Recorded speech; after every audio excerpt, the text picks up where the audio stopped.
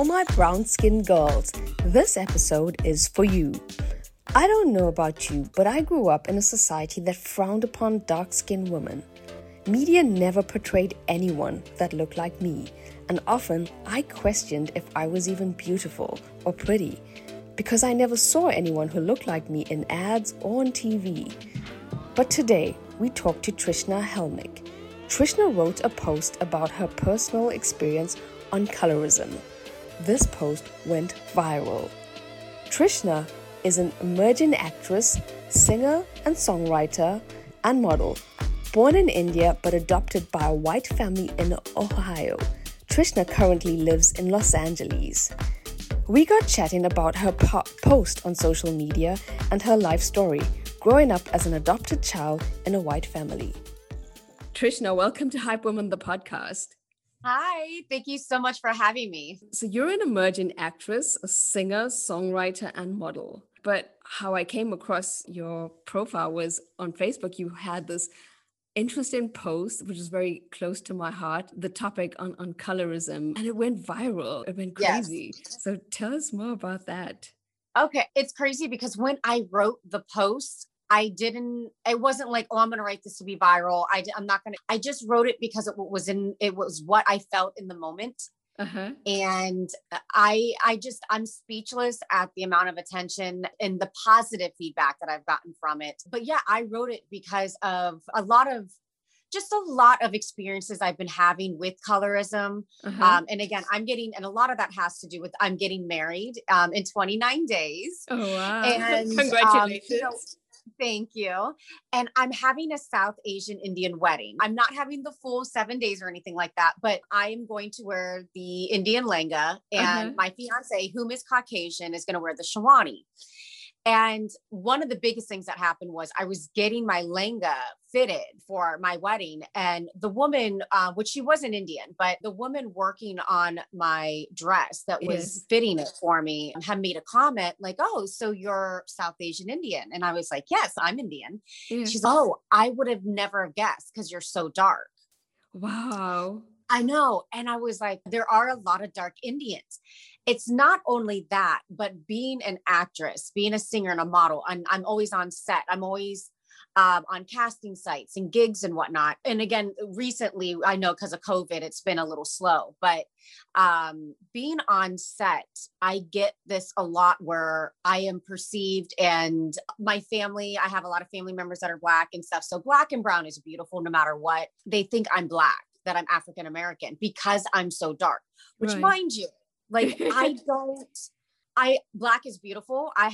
So obviously I'm not offended, but it's just more the fact it really started just ringing in me and in my head that dark South Asian Indian women are not represented. Go ahead. So here's the thing, right? Because my maiden surname is Reddy, and so I grew up in South Africa in a South Indian home, and we debate whether or not if our ancestral line is from Andhra Pradesh or South India. And I would joke with my mom because she's definitely South Indian, but my dad, like the surname Reddy, is from Andhra Pradesh, and like it's regarded as Telugu.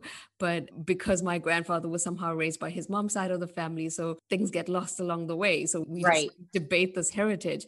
But within the community itself, you get like really dark South Indians, and you get very light skin as well. And so I know growing up, my grandmother would call the darker grandkids chocolate and the fairer grandkids white chocolate. And I was like, already there was this weird kind of sense of, divide. Yes. I became very aware of it, like growing up. And I remember when I was in my early 20s, I went to India for a holiday with my parents.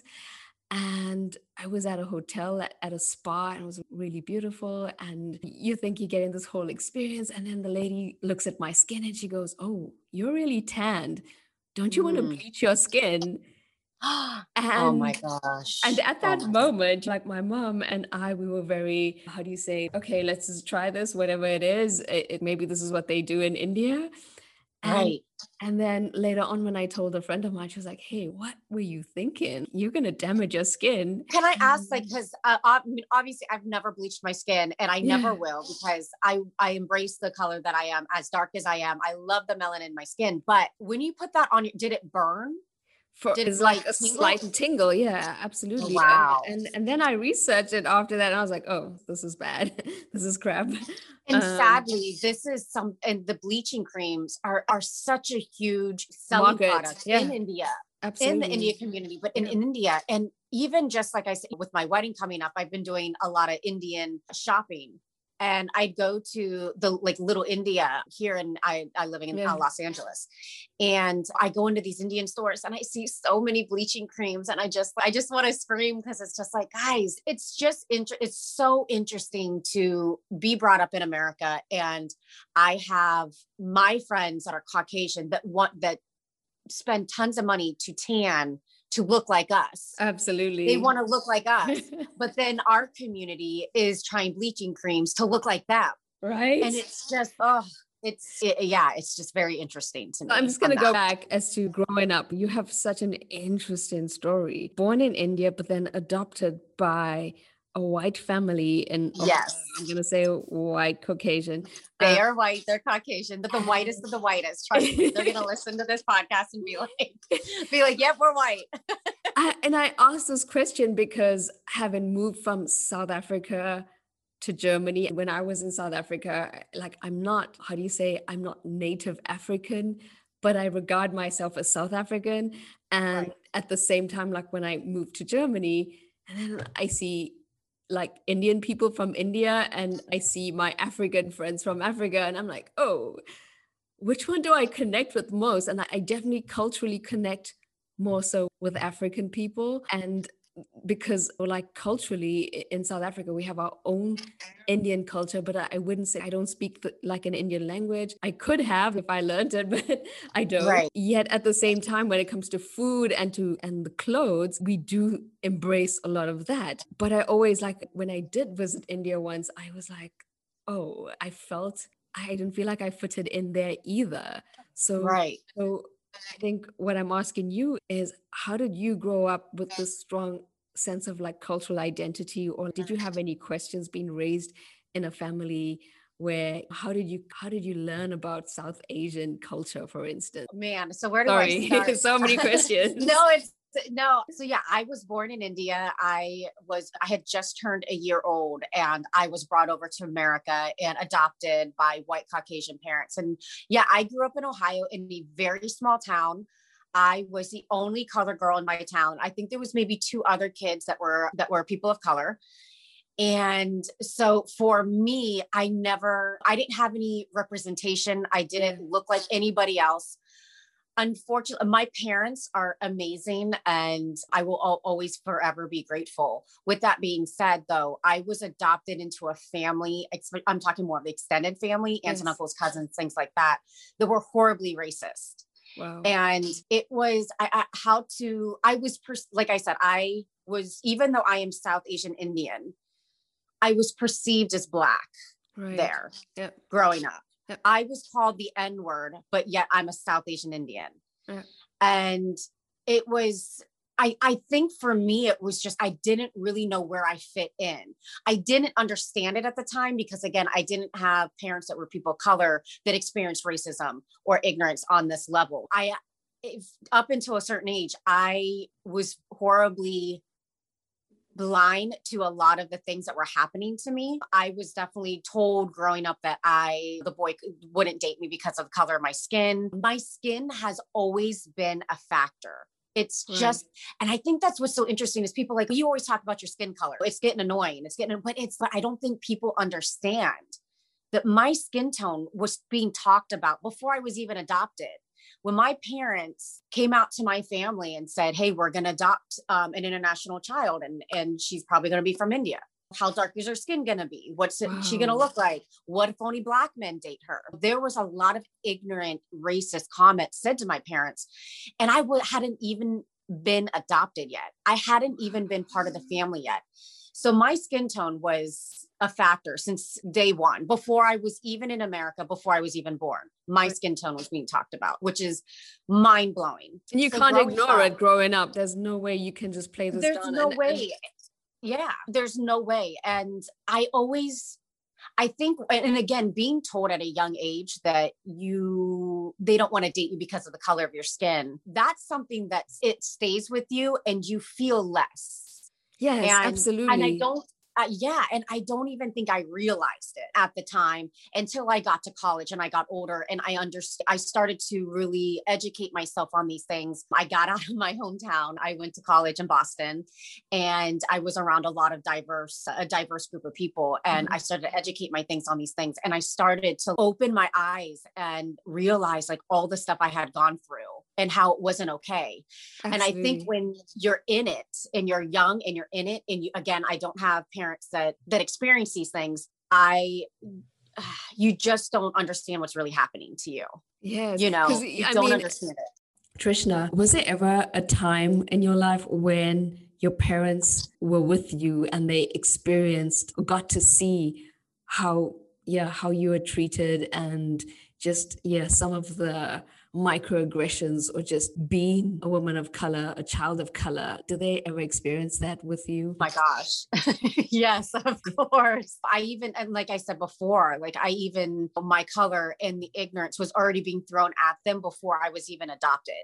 So that there was that. But yeah, growing up, again, I'm being in America and again, as South Asian Indian, but being perceived as Black.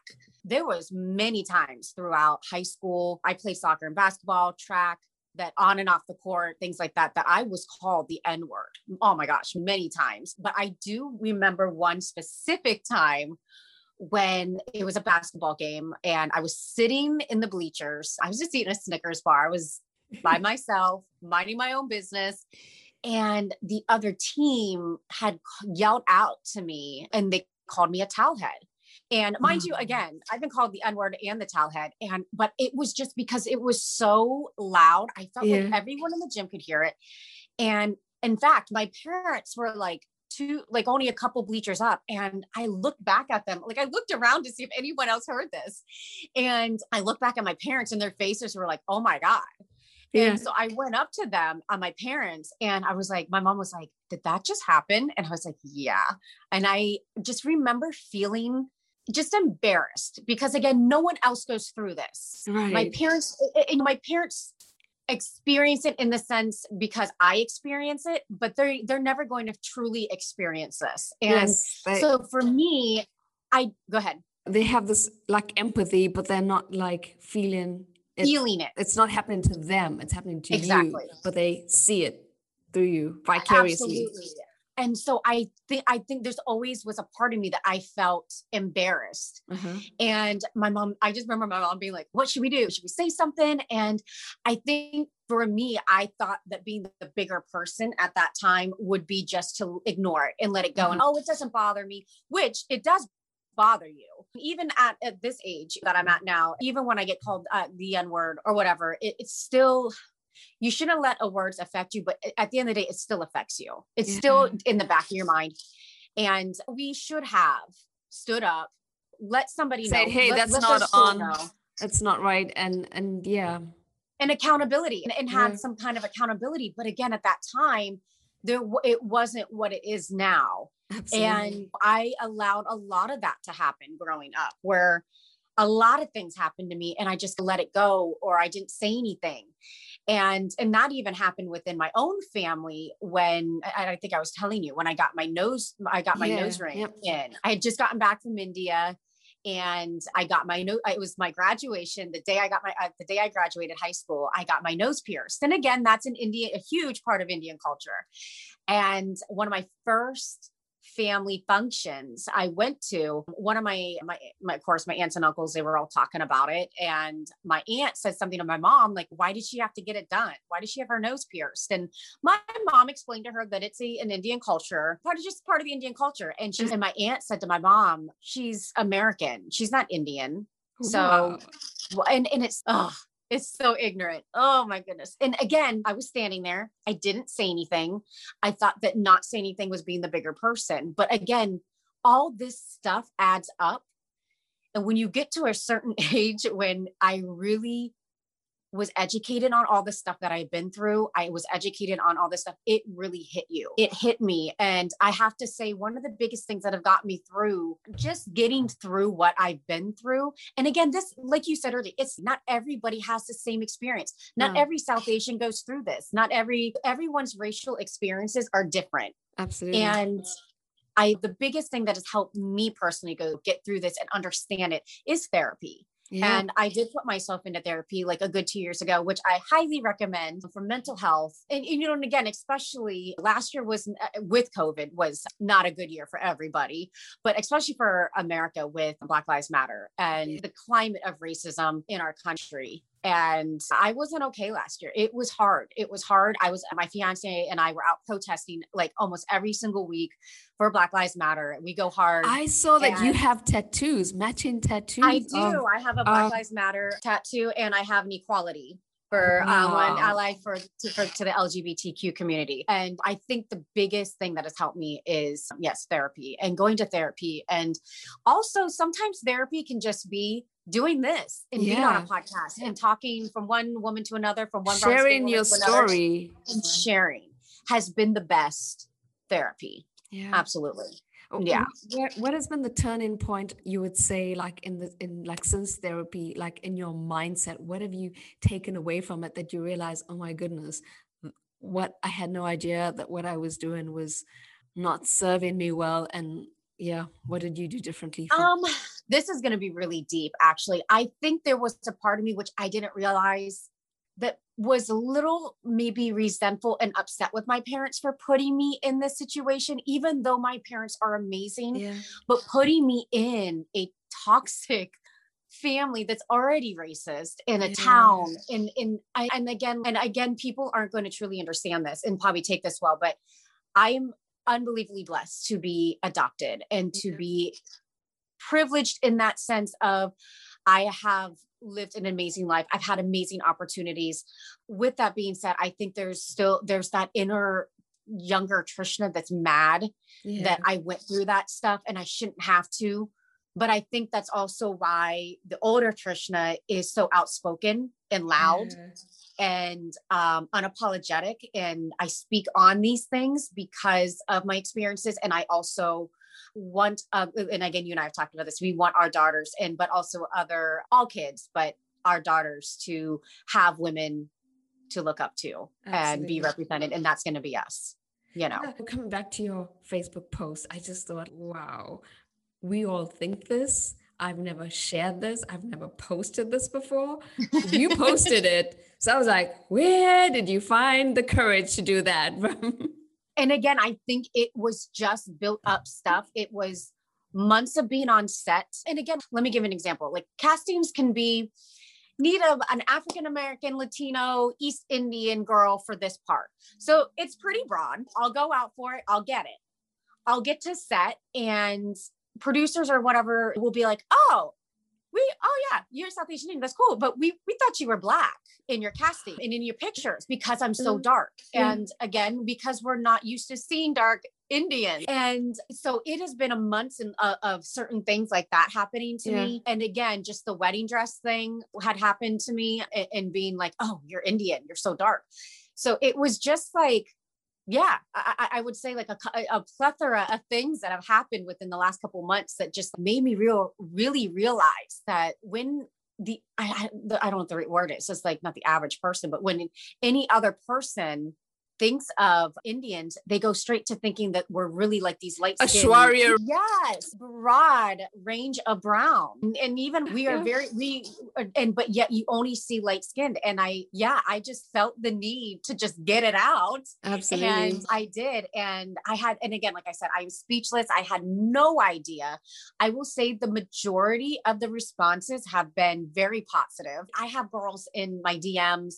I will say, and I keep reaching out to girls. It's for everybody, but especially women reaching out to me from like South Africa, from India, from Europe, Oh my gosh, I was speechless. I had no idea that that post was going to do what it did. I had no idea. And yeah, it was just inspiring. Like their responses inspired me. That was so empowering. It was so real, it was so relevant. And at the same time, the picture that you posted as well, I think it was just perfect because you owned who you are, and it was like, yeah, exactly, unapologetic. And I did get there's of course a little bit more negative feedback on it. Why did you post the picture in black and white? Why wouldn't have you just posted it in color? And I think that first off, I'd actually had already posted the picture in color. First off, it is my profile picture, but I'd already posted it on another. It actually was was about representation, and it was in color. And I just also felt the black and white one kind of represented what this is about. It's very black and white, and it's very not talked about. And it just like symbolized what the very cinematic coming from. Yes. Yeah. Yes. And so that was the reason for doing that. And I get there was a couple, of course, ignorant comments. Oh, so you speak on colorism and racism, but yet you're marrying a white man. And yes, I'm marrying a white man, and I'm marrying him not because of the color of his skin or because he's more superior. It's just how it happened. I love him. He is an amazing man. And he is also one of those men that he knows that he's never going to fully experience this. He knows when it's the time to sit and listen. He knows when it's the time to stand up, and he needs to hold his race accountable. And he knows when to get loud. And I'm just very blessed to have him in my life that truly embraces who I am as a woman, as someone who's very loud, very outspoken. And he's just always like, where do you get this stuff? I'm like, I don't know. It's just, I have an amazing supportive man. And that's why I'm with him. It's not because he's white or more superior or whatever ignorant comments. It's because he's just an amazing, great man. Yeah. And it's also like when someone accepts you as you are, it also gives you this platform, this space, or the confidence to actually shine brighter as yourself. And we'd have to talk that this is for a whole nother podcast. We could talk about interracial couples. What makes it there are some hard times where it's like always having to explain and do certain things that can. And I have a lot of my Black friends, man, Black girlfriends, man, we talk about this, just explaining to them and to understand what we go through or why we feel this way or why this triggered us. And absolutely. And they don't, they may not understand some of that stuff, but if you have a man it maybe would be easier with somebody that's brown or Black that actually experiences it well with you. But when you have a man that is Caucasian, though, that is willing to sit down and listen and understand it and educate himself on it, it's beautiful. I'm sure. No, I know. We've had so many conversations, so many experiences. I know it's not just about race. It's also just the privilege that men have compared to women. Absolutely. And it was one time my husband was at work and a female colleague asked him to read a book by this Nigerian feminist author. And he was like, yeah, I think I've already read that book. My wife given that to me already. And yeah. And it was so nice to hear. And he was like, oh, okay. Nice. In that sense, I think, again, like it comes down to what we learned in history books, like what story are you being told? And now to hear a different story, a different reality, and it's not the ones that they grew up with, but it is just as important. I think this is the beauty of interracial couples, is that your world expands. Absolutely. And you learn from each other and you educate each other on different cultures or different backgrounds. And it's beautiful. It's beautiful. And you get to create your own personal identity for your kids. Yeah, that's where I think the cultural identity gets lost a bit. But I think the bigger picture is you become more relatable to people who are somewhat different. And I think that's amazing. Right. It's the similar situation with me. It's only until you step away from it that you have the space to look at it and say, oh, wow, so that's what it was. Oh, my gosh. Because you don't have the language to articulate that when you're actually experiencing it. Like for me, growing up, I grew up in apartheid South Africa. So just to give you some kind of idea, growing up, everything we saw on TV was just white, even though like my family is Indian and things like that. But we were always told your opportunities are limited as a person of color in this country. Yes. And I remember watching like the Miss South Africa pageants with my grandparents, because that's what they did back in those days. And you would go, oh my goodness, these girls are so pretty, but they were only white women with blue eyes and blonde hair. Just I also loved reading fashion magazines, and I never saw a woman of color on these magazines. So already I'm beautiful to who exactly? Because I'm not like the stereotypical or the mainstream idea of what is beautiful.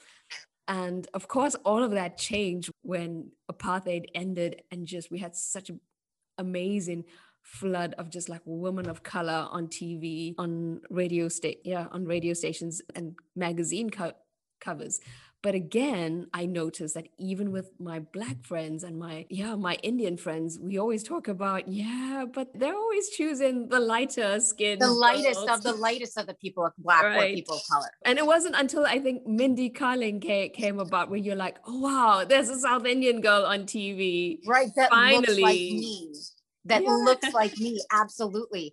And I totally identify with that and relate to that. Again, growing up, didn't look like anybody in my hometown. Like you said, didn't look like anybody that was in magazines. So the only people that I could relate to or look up to are Black women. Right. And I want to say, I give a shout out to Black women. You guys gave me someone to look up to, and you guys really inspired me to embrace my skin. And because again, there was no South Asian Indians on TV until only a couple of years ago, like Mindy Kaling, Priyanka Chopra. But for me growing up, there was nothing to look up to, or just not look up to, but just be represented. Like, oh, I look like them. Yes. Oh, I see myself in them. And that's why representation is such a huge deal. And it's very important. Very important. Another question, like growing up, did you have any role models? Who did you look up to? I honestly have to say, she's gonna make me cry, but my mom. And you actually asked earlier how I still, being adopted from India and growing up in a white community with white parents, how did I still stay in touch with my culture? Yes. And I want to say my mom and dad are amazing, but my adoptive mom, and she knew that my culture it's still a part of me. She never tried to whitewash that and say, you're American, so now that's not a part of you anymore. My mom was like dressing me up in like lehengas and little bangs. She bought me bangles. And I even remember for my birthday, this actually cracks me up. For my birthday, I think, I had to have been in middle school. So like 8th grade or something like that. My parents found an Indian restaurant. It was probably like an hour and a half away from us, 2 hours, but they were like, we'll go. We know that you want to go and you want to try Indian food. I was young, and we go there. We didn't know what we were ordering. Everything was too spicy for my parents. Like but it was just the fact that they understood that, they embraced that, and they just kept me in and embraced my culture and where I came from. They didn't take that away from me. They knew that was still a part of me, and that's important. Yeah. And my godfather actually married an Indian woman, and they asked if I wanted to come to India with them. So when I was 17, 18, I went to India for the first time, went back since I had been born there, and really got to see the country and just taste the food and the culture. And it was just eye-opening and beautiful for me, especially at that age. It was amazing. What went on through your mind, like when you got there? Did you feel like you connected? I stepped out of the plane and I was like, I know this sounds weird and I don't know why it even makes sense, but like, I was like, wow, this is home. Wow. Well, because I finally looked around and I looked like everybody there. I didn't stand out. I blended in. We were still more Americanized, so we stood out a little bit with our clothing and stuff, but it just felt right.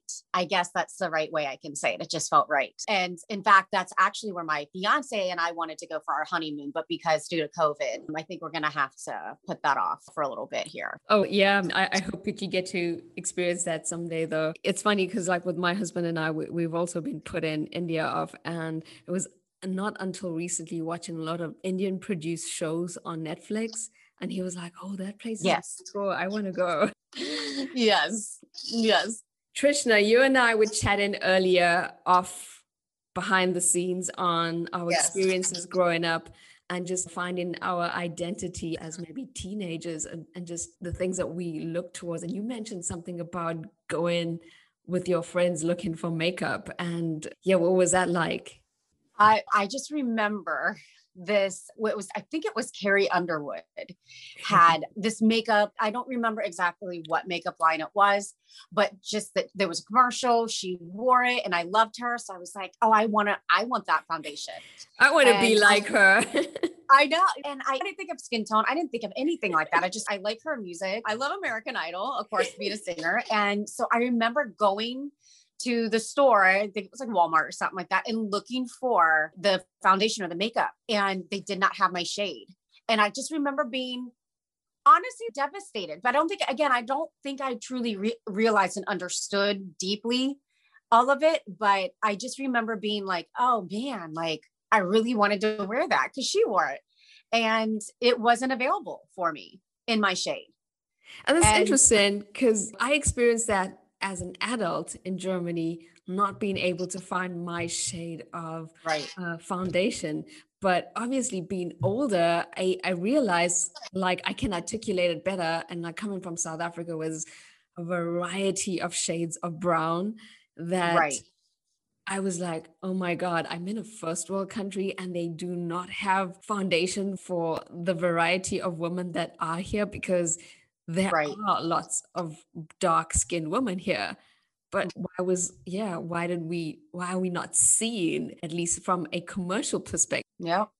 And also I want to hear the story about your honeymoon. So that was a really interesting one because we got chatting about like how my husband experienced how did he react to my experiences. So I was very intentional about getting him to understand the context of how I grew up and just my reality being incredibly different from his reality. On our honeymoon, we went, so at the time, Trevor Noah, he's the host of The Daily Show, but before that, he was just like South Africa's biggest comedian.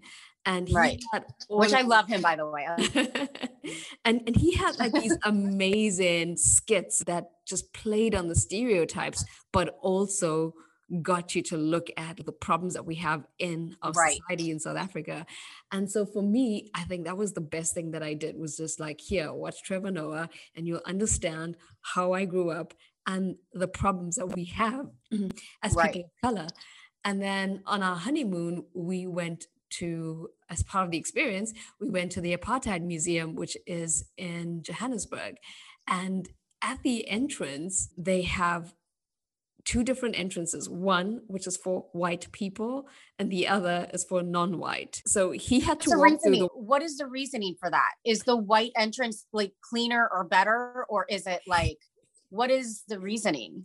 So the idea behind it is to illustrate like how it was in apartheid days. That white people had to go, they had a separate entrance, they could go in places that people of color couldn't.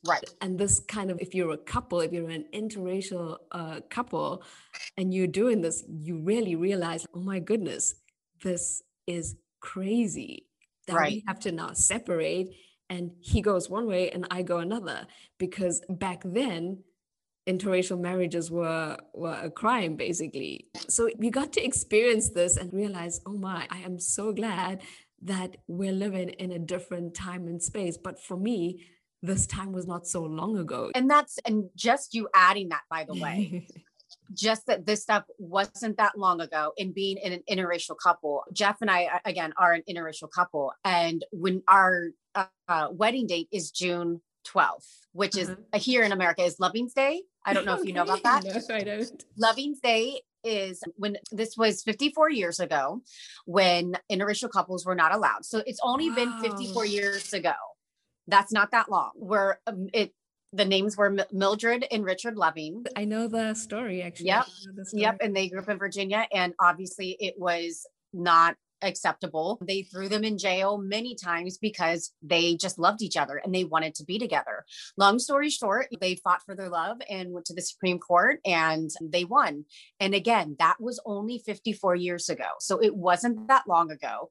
And so June 12th is set aside for, it's called Loving's Day, which is their last name. Actually, I'm not saying it, it's Loving Day. And yeah, so my fiance and I are getting married on the interracial day. Wow. So yeah, that's huge. That's huge. But to think that only on my wedding day, only 54 years ago, we wouldn't have been allowed to do this. I know. It's interesting. It is. So and I think my husband and I, we ask ourselves all the time. A lot of times we'll say, what made you choose me? And I know in the beginning, like he would say things like, because you're so exotic. And now I play it back and I'm like, yeah, no, you're so exotic. I think at the time he had no idea. No, I think maybe that's not the right word to use. And I think that's something too that we're trying to not use anymore and be put on us as brown skinned women and ethnic women in the sense of, in fact, I didn't even realize this, but when you look up the word exotic, it actually pertains to an animal or a bird that Absolutely. Is not of normal. It's so different that it's not normal. And I guess that's putting us on a label that we are exotic. When we call each other exotic, that we're just not normal. We're so different that we're just not normal. And I guess it's technically like a microaggression in a way. Yeah. I think I know what you're trying to say. When you objectify something instead of looking at the person as a person. And again, making that we are so far different. Yes, you're exotic. Again, I think people think that it's a positive thing, but when you're saying someone's exotic, it's like they're so past, like they're not even part of the beauty standards of it. Yeah. They're just so far past, and it can be taken in a negative way. And again, if you look at the definition of it, it's putting us like in an animal like thing. Yeah, that's it. Like you're this thing with animals to look at, this pretty thing to look at. Exactly. And you know what? I also want to touch base on what we talked about. You were talking about how you were having a talk with your daughter just about her skin tone and the adversity and the struggle that she may face with that. And it stings that we have to do this. And also, I think I had mentioned to you that, again, being in America where racism is very high, the climate of it is very high, and it's a very big talked about conversation right now. And one of the biggest things that we get thrown back in our face, mainly by white people, is that, all you do is talk about your skin tone, and all you do is talk about this and that. But it just shows the privilege that a white family and a white kids don't have to have that conversation. And you're here having, and again, that goes obviously for Black families as well. Like they have what you call the talk. Yeah. And that's sitting your kids down and explaining to them what's going on, the climate of everything, how it's going to affect them, and what to do. And I think for me, it's just frustrating that when things like that are thrown back in our faces, but you don't understand the privilege that you don't have to have that talk with your kids or with your friends. And it just breaks my heart. It's not easy. And right. The more we have these conversations, the more I know for a fact that the women who listen to my podcast, like a lot of them can relate to this. A lot of them are raising biracial kids. A lot of them don't know how to articulate this. And when they hear these things, they're like, oh my goodness, you asked exactly the thing that I've been thinking about. Wow. Yeah. And one more thing was just my parents. Yes. Understanding that again, not everything around me at the time growing up looked like me, or I wasn't really represented in that sense. And my parents had bought me a my size Barbie doll. And I remember I was like in elementary school. I was really young. I was probably like 4, not even elementary. I was like, had to have been 4. And it was for my birthday or Christmas, and getting it and opening it in this huge my size Barbie doll that was the size of me. Wow. Was the color. And my mom got me the darker skinned one, Barbie. And I just remember opening it and just being like, wow, she looks like me. And again, at the time, I didn't understand that. I didn't realize that. I didn't understand that. But you remember it now. Yes. And I remember it now and understand why I felt that way, and was like, wow, I had a doll that looked like me. And how, again, it just, goes to show that representation is important. and all shades of brown and black need to be represented and shown because it's all beautiful. I just want to say, I love your mom, because what she did there was she was saying to you, I see you for who you are. And I think that's so huge. That's so cool. Right. Absolutely. So tell me more about your career journey. How has it been? Yeah. What about your experiences as an actress, a singer, songwriter?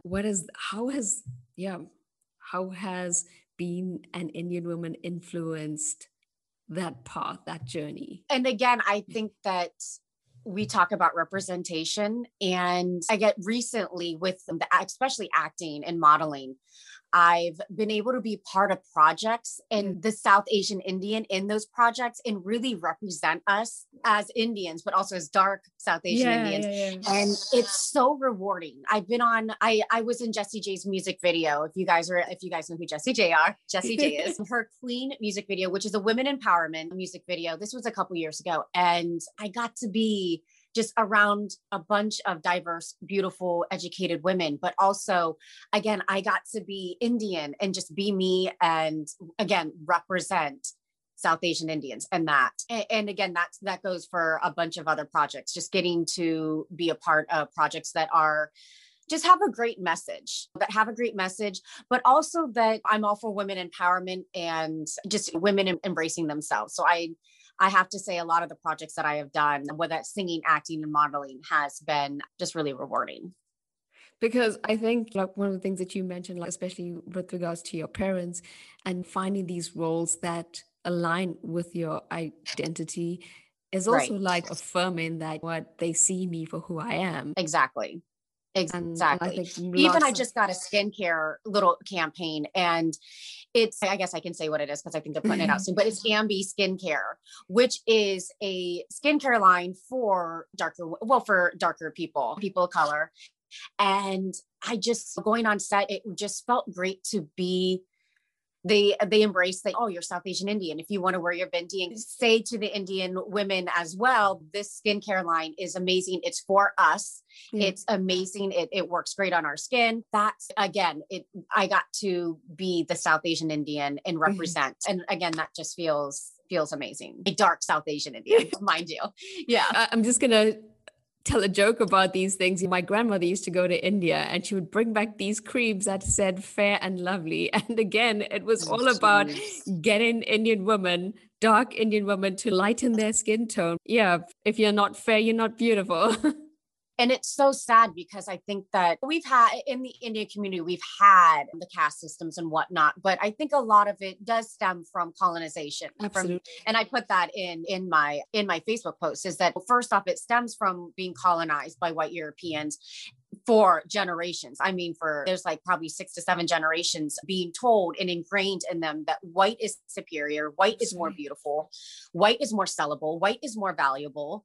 And so here we are now selling bleaching creams and trying to look lighter. And it's just, it's exhausting and frustrating because I just don't want anybody to have to go through that, but also women and our daughters to go through that. Especially our daughters. Especially, I don't have a daughter yet, but I think everything I do now and I fight for now is for my kids. It's for myself. It's for you. It's for our community. It's for our brothers and sisters, but it's for our kids as well. And we want change, and we want the beauty standards to change, and we want representation. And America is up and coming in that sense with having Kamala Harris as our vice president, which is beautiful. And I hope by the time I have kids, there's more Indian representation and they can be like, wow, I look like that. I look like that person, because you and I didn't have that. Yeah.